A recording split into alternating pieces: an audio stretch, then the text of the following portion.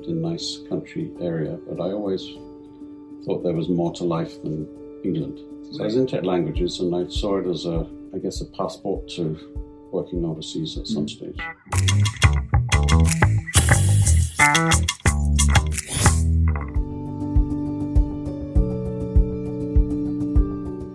I want to thank you for taking the time to come here this morning. We've been neighbors for how many years now? How long have you lived Quite a few years, 3 years, 4 years. Well, it's not just this, it's a couple of years. I thought you'd been over here longer. Tokyo American Club neighbors for a while. We've been there for a long time, because you joined the club when? The latest I joined was 2003. The first time? 2006, sorry. Came back in 2003. First time was 91. In 91. Actually, I arrived in 91. I joined in the beginning of 93. And then I left Japan middle of 96. Went to Hong Kong for 2 years, and then Taiwan for 5 years. And then I came back. Where were you born? Born in Sussex in the UK, south of England. Okay. And you stayed there until? I stayed there until I was 8, and then we moved to the East Coast, and a town called Colchester. I went to school there, and then I went to London, went to university in London. Worked in London for a few years, and then I got sent overseas, and my first overseas posting was Bahamas. That's not bad. That's not bad. Yeah, hardship posting. Nobody wanted this, so you said, I'll take it. Of course it's paradise. I'm from Bahamas to Tokyo, which was kind of from heaven to hell initially. Really? From a beach paradise to Shibuya, trying to learn Japanese. That's right. Trying to get Japanese into my head.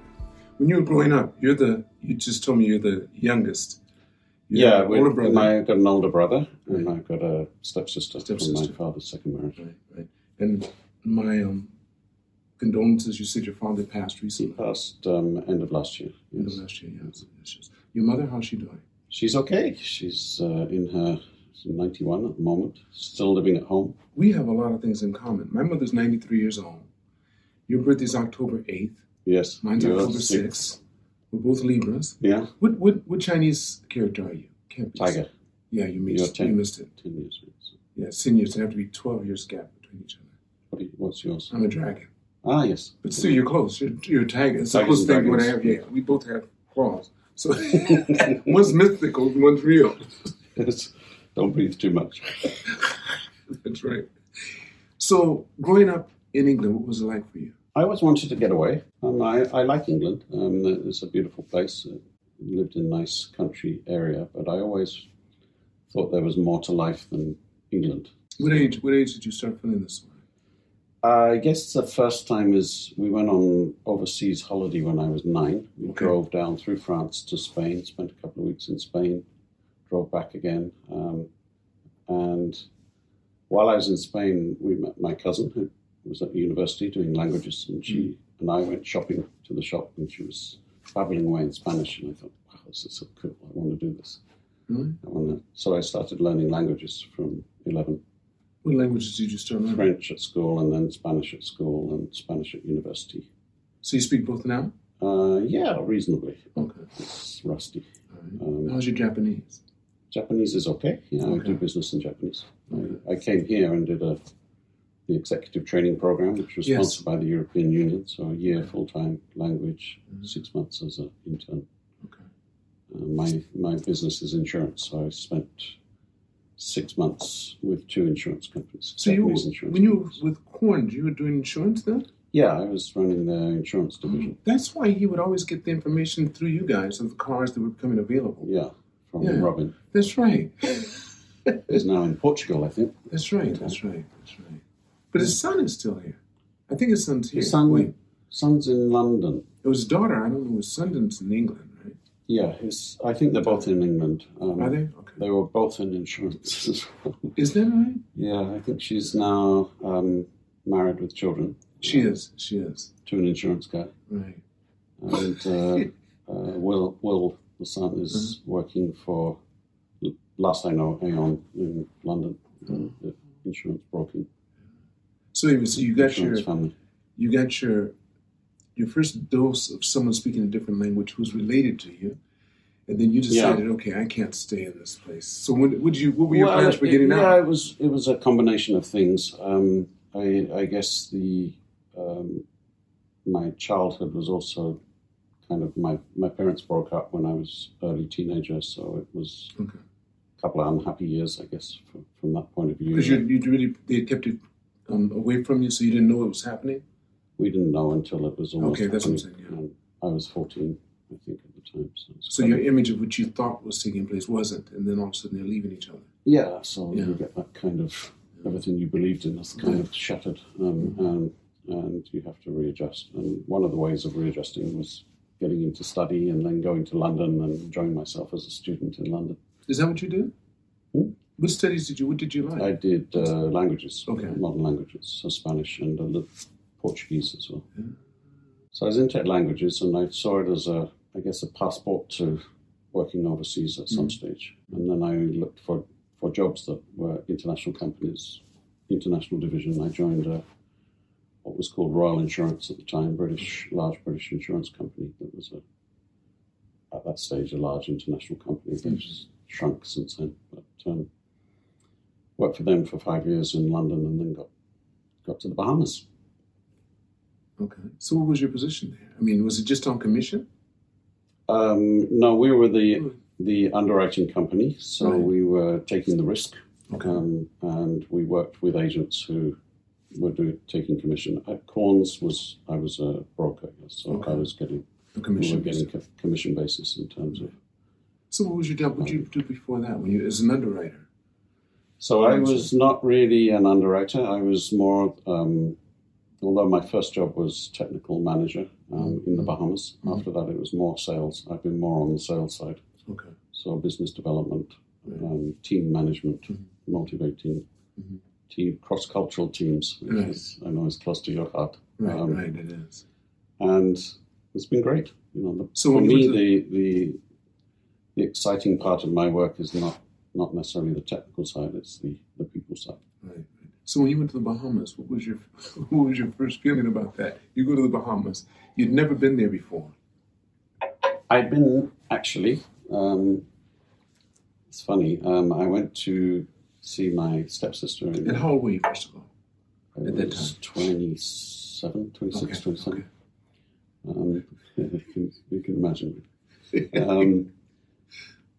I visited my sister who'd been living in Florida, and we took a cruise, one of those one-day cruises that goes to Freeport and back. And I said to her on the way back, one day I want to come and work here or live here. Really? And 2 years later I was there. It was kind of and you see the power of the mind, I guess. 5 years? No, just 2 years. 2 years. But it was great. People were fantastic. And it's interesting because, I came out of London during the riots in London. Right. That was in the late 80s. Right. So Brixton burning and all those things. Right. And I went to a country that was a black country, and I was the minority, which was interesting experience. Did you no, I just felt welcome. Really? The whole time? Because they had their own... There was there had to be something. Drug-related crime at that time, in the early 90s, late 80s. I didn't affect me. I didn't see it. Some of my friends did. I had friends who were at knife point in their own apartment, which was a bit scary, but I never had that. The people I worked with were really great people.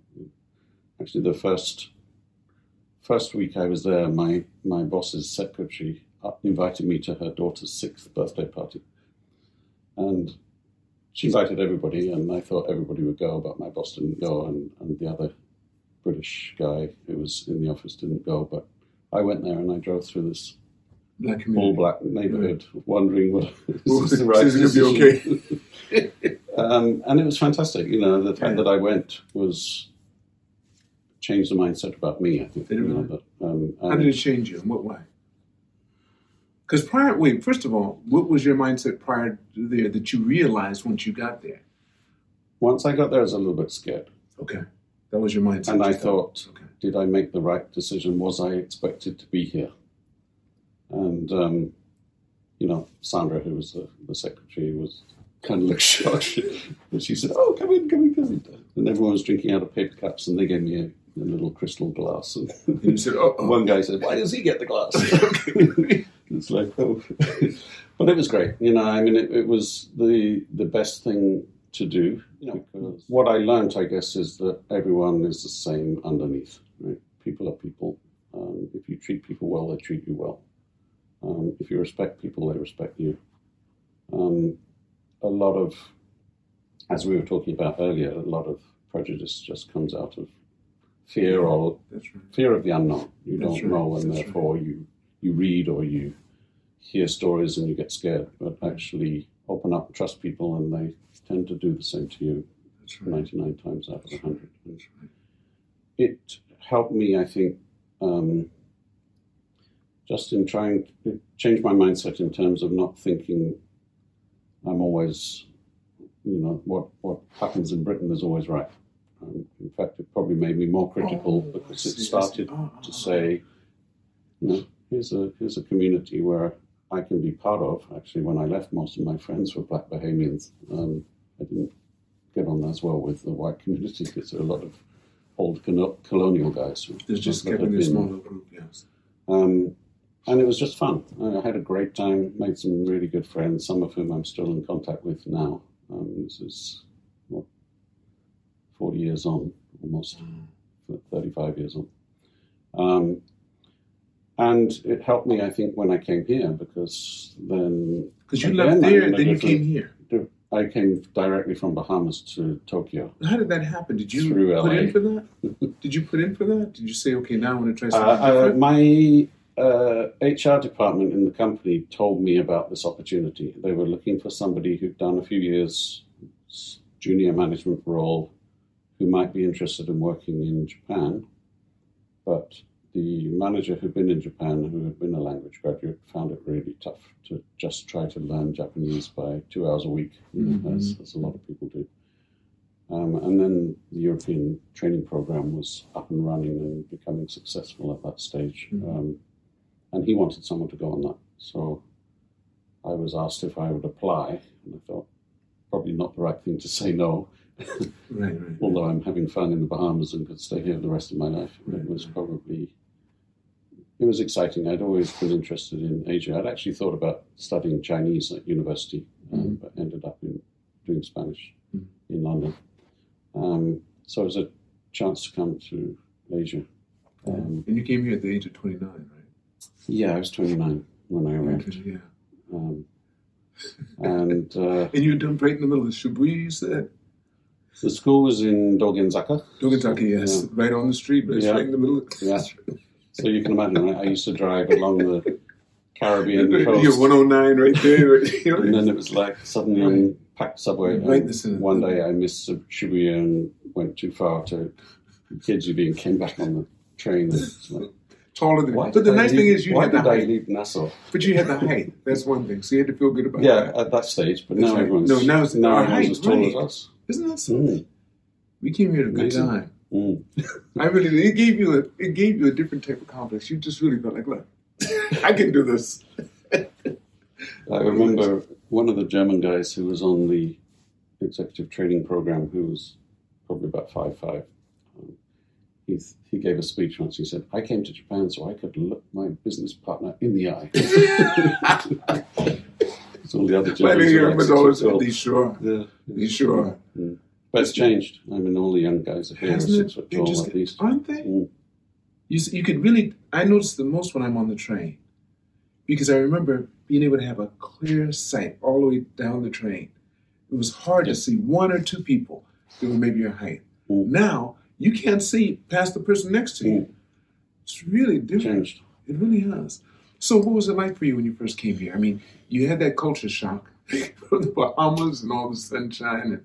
Yeah, I found it tough for the first... it was fun it was good and bad, I'd say. I was with a group of 30 Europeans who were going through the same process of trying to adjust to Japan, trying to learn the language, which probably is one of the most difficult you only had to do that, or did you have to work at the same time? No, it was full-time.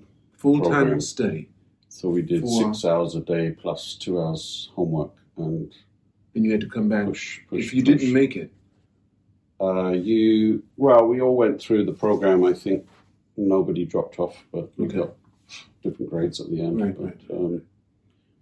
And then it was, we got through the first year of language, and I thought, okay, now I speak Japanese. And then my first day as an intern in an insurance company, I didn't understand a thing because they use Of course, it's different right. business Right. language, right? Right. So it was like, so it was quite tiring. It was probably harder work than working to learn the language. You did that for a year. in the country. Yes. And it's Quite high every pressure. day. So you could set it Monday to as Friday. Monday to Monday Friday. to Friday, right? But then we had to learn like 6-7 kanji a day Okay. for the year. So it was like, Did you have to write? You had to read and write and everything. yeah, And we read. had a written test as well. Did you keep up with it so that you can read the paper now? I mean, No, not really. I'm comfortable in terms of emails I see in Japanese that are in my, talking about insurance because that's my Your field, industry. right. But if you switch to medical or Of course. politics or something, then But so that's not unique to but in England. In communication is England not too. just about being perfect. Right, It's of course, about of course. being I able just to right, connect. right. I think one thing is not showing fear or you shutting yourself down when people get a glaze over their eyes when you know they can't. They don't know what you're saying. Or just say, I don't understand. Right. But you're still engaged, Mm. and they'll appreciate that. I was working with the same insurance company, so they transferred me to the program after I finished the language program. Mhm. I worked for them in Japan. That was Royal Insurance back in the day. And I was here for another 3.5 years. And then after 5 years in total, they asked me to go to Hong Kong. So I went to Hong Kong.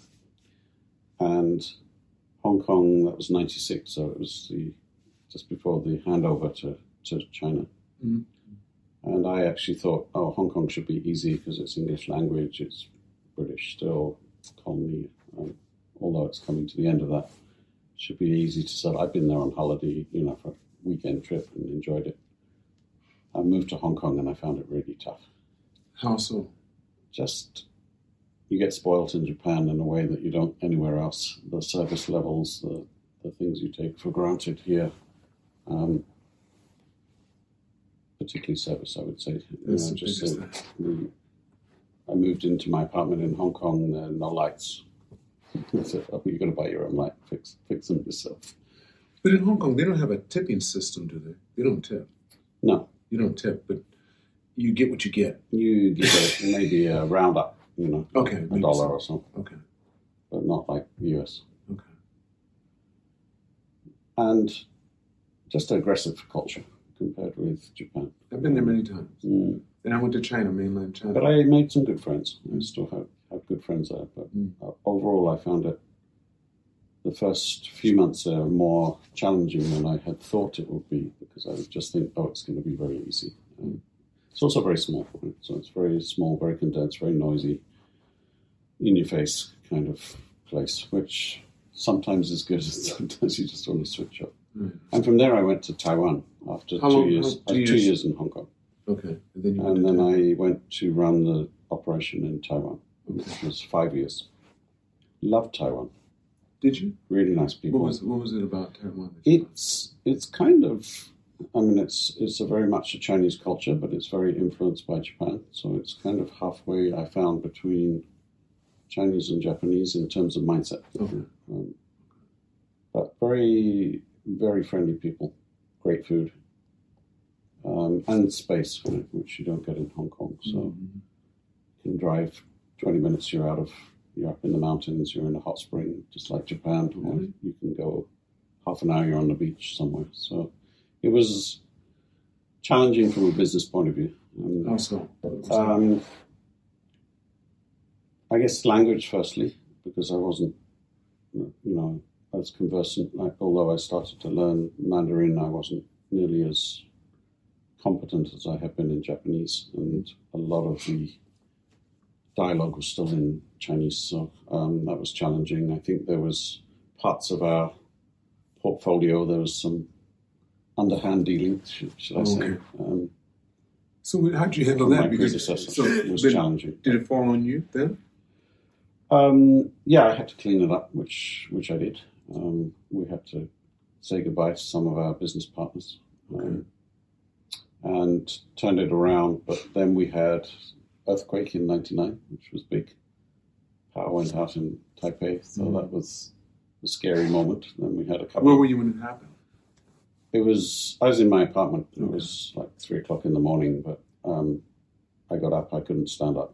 I had to get down on the floor and basically pray, which I don't normally do. It was that bad. Yeah, and the power went out.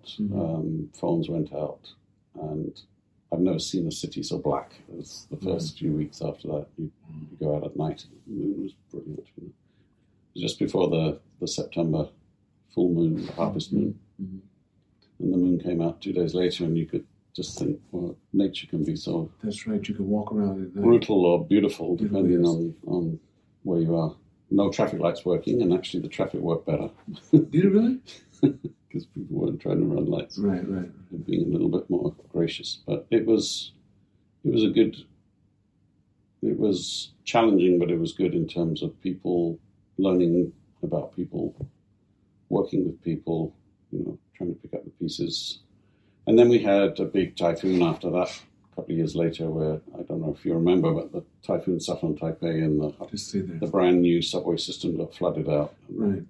All the buildings had been designed with the electrics in the basement, so... Dark again. Taipei was a mess. So I had to walk up 13 floors to the office in summertime, which was... You stayed there for 5 years. Yes, but then the company globally had financial issues, and we had to pull it out of Asia. So I had to actually shut it down, which was the sad part of being in Taiwan, was to close down the business and let people go. But I mean, they gave you a good severance, I'm sure. Yeah, they paid me, incentivized me to stay. Okay. And then when I left there, I left the company because there was a kind of offer to go back to the UK, but nothing concrete. And it wasn't really my intention either. I met my partner, who is Japanese, just a year before. And so. But how old were you at this time now? How old were you now? I was 40. What am I now? No, not now. I know what you are now. We're just 10 years apart. But at the time when you met your partner. 39.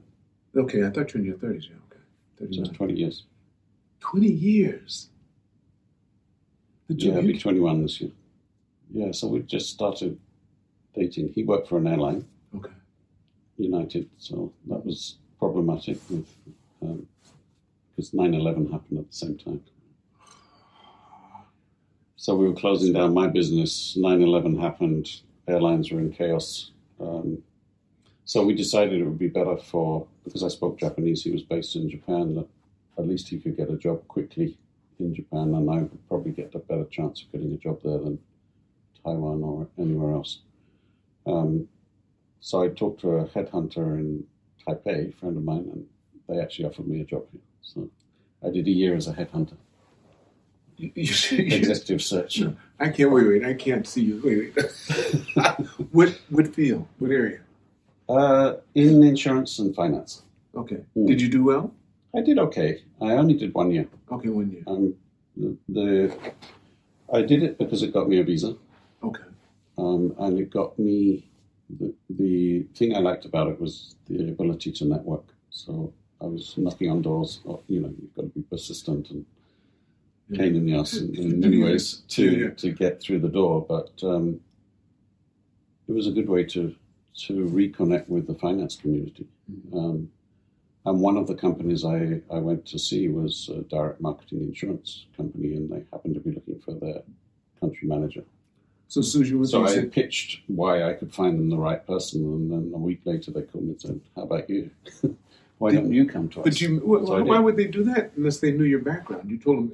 They know my background because I told them this is my experience, and that's why I think I can find you the right person because I know what you're looking for. I've done direct marketing in Taiwan. I've done some in Hong Kong. Right. And the CEO who I'd met the week before, who was still in Japan, he's Australian, called me up and said, "Are you interested to be in this position?" You said, "Yep." Let's talk. So I did that. I did that for a couple of years, and then I reconnected with Robin Maynard, who you Yes, know. I know very from well. Corns. Taught us both of his kids, yeah. He and I had worked together when I was first here, when I was running the insurance division for brokers, and he was a client we'd not done any business with. He'd moved from Sedgwick to Corns, set up the insurance side, and he said, would you be interested to work for me and take over from me when I retire? So, that's how you took over. That's how I knew. Yeah, that's how you knew him, and you took over when he did. We overlapped for 2 or 3 years, and then he retired. And you took over. And we brought another guy who'd worked with him previously back from Australia, Simon. Oh, so that's right. Simon ended up taking over. That's right. You're right. Small world. Wow, isn't it? Where did we go? So you end up working for Robert. You end up taking over the position for Corns. Yeah, and then did you like that? Did you ever get yourself a roles or anything in Corns area? Have you driven all of them? I drove. My company car was Maserati. Is that right? Did you like a it? Nice car, quadruple. Was it? Yeah. Well, the Maseratis are known for their interior. Mm. The interiors are beautiful, but the Better now. I know they were owned by Fiat. No, bad boys. They were worse than Jaguars. Ferrari engine. I know. But Ferrari didn't give them their best. they weren't going to make them compete with them. They couldn't. Not always reliable, but they were a pleasure to drive.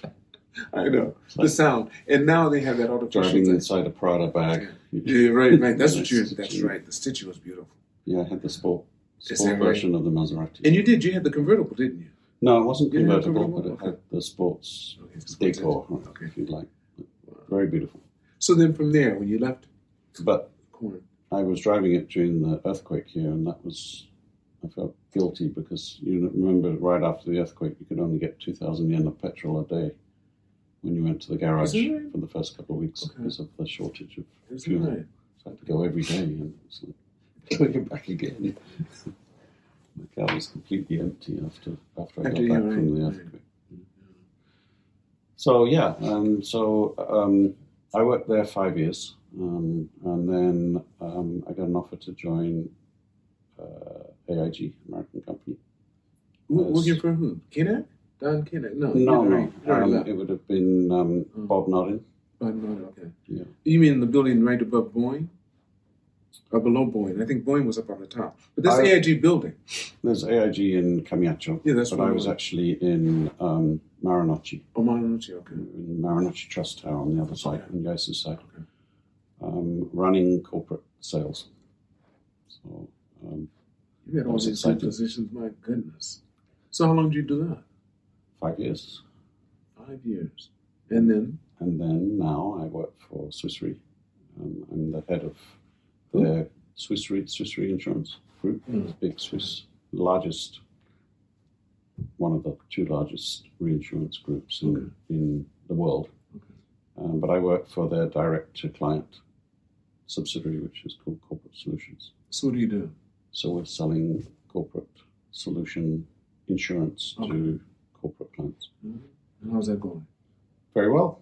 Growing quickly. We do a lot of earthquake and natural catastrophe type specialist covers, which a lot of companies don't like to do. But it's a kind of unique value proposition. So it's good for us, as long as we don't have a big earthquake. That's pretty good. But it's exciting. People are very good, very smart. We're building the brand. It's taken a while. We've only been here 10 years as a direct insurance company. So the last 5 years was really about getting our market presence known a little bit better. It's exciting. Small team, 33 people. You're the head of it? We have a reinsurance division, which is run by somebody else, and we have the corporate solutions direct to client. How many years have you been doing? 5 and end of this month. 5 years? Yeah. How long do you think you'll continue to be with them? As long as they want me. Okay. That's a good thing to say. Our retirement age is 65, so is it? I've got another 5 years if I wanted. But so far so good. Okay. Good company, good people. Been a bit challenging, obviously, through COVID because in many ways we were already before COVID we were encouraging work from home, So everybody has their laptop, which Before plugs COVID. into a screen. Yes. Why are we doing So- that? Because we were trying to encourage more work-life balance, so it was easier for people with kids or with Gotcha. aging parents that, if they needed to take time off, they didn't have to take holiday. They could actually just base themselves at home, do whatever they needed to do, and then work flexibly, right? So the group has been like that, encouraging that for several years, and it was harder to get it to happen in Japan because people are used to coming to the It's office. happened now. Well, it happened, I would say, probably 2 years before COVID kicked in. We started pushing it. I started with taking 1 day a week working from home, because if I didn't do it, no one else would do it. And then gradually it would trickle down. And then I got to the stage where I was most weeks doing 2 weeks at home, two days at home per week. And then all of my managers were starting to do 1 or 2 days, and then other people started to do it. And then COVID happened. So we were actually in a really well prepared to work remotely It just happened to work just right at for a you. time where the challenge for us was our customers couldn't work remotely. A lot of the agents, bank agents and others had to be in the office, and therefore, they were restricted in the number of people who could go in, and we had to try and connect in different ways because physical connection was difficult. So we do a lot of seminars and online training and regenerated website to get information out. And that's worked. We've come through it quite well. It's continued to grow, continued to stay profitable. That's good. Paul, how would you like to end this podcast? How would I like to? Any words of wisdom you'd like to Glass leave of us with? champagne? Anything? Huh? Glass of champagne? Okay, so that would work. Bing, bing. I could do a podcast like that. No, I mean, firstly, I'd like to thank you. I know you're doing a lot of these. Was it close to 200? You're 120, you're 127. 127. Yes. Ambition to do 200. I want to do 4,000. 4,000. I do. I mean, I figure it'd keep me going for a while. That's all the members. Yeah, that would be. Yeah. Well, actually, we're up to 6,000 members. I was told by the general manager who was on the podcast a couple back. Darren said, I think it's a great opportunity because we tend to gravitate towards the people we know in the club, and so if we see people we know, we say hello, we go chat to them. But there's a lot of people who don't know me. Some people may not know you anymore because you're not in that role that you were in 10 years ago.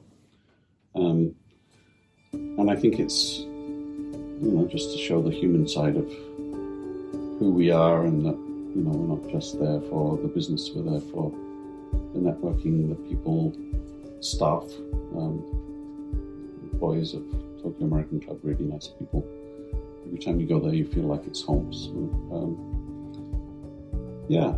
Tokyo's become home for me, and a big part of that has been my life, not in the club, because I'm not there all the time, but having it available, going there to work out, going there to have lunch or dinner. It's a comfortable place for everybody to be. So. You like to see it's a home away from home? Yeah, in many ways. It's And I think particularly for those with children and families, then it's almost a lifeline for many people. So. But we've known each other now, 20 years almost. Easily. Yeah. Easily. When I saw you walking around the neighborhood, I said, Paul, come on. I want you on my podcast. She said, okay. I said, what? He said, okay, we've been talking about this for almost 2 years. We sure right? have. We have. We just kept on listening to each other, yeah. Push it back. You did it. Every time we do it. Yeah. Every time we schedule it, there was another wave. That's right.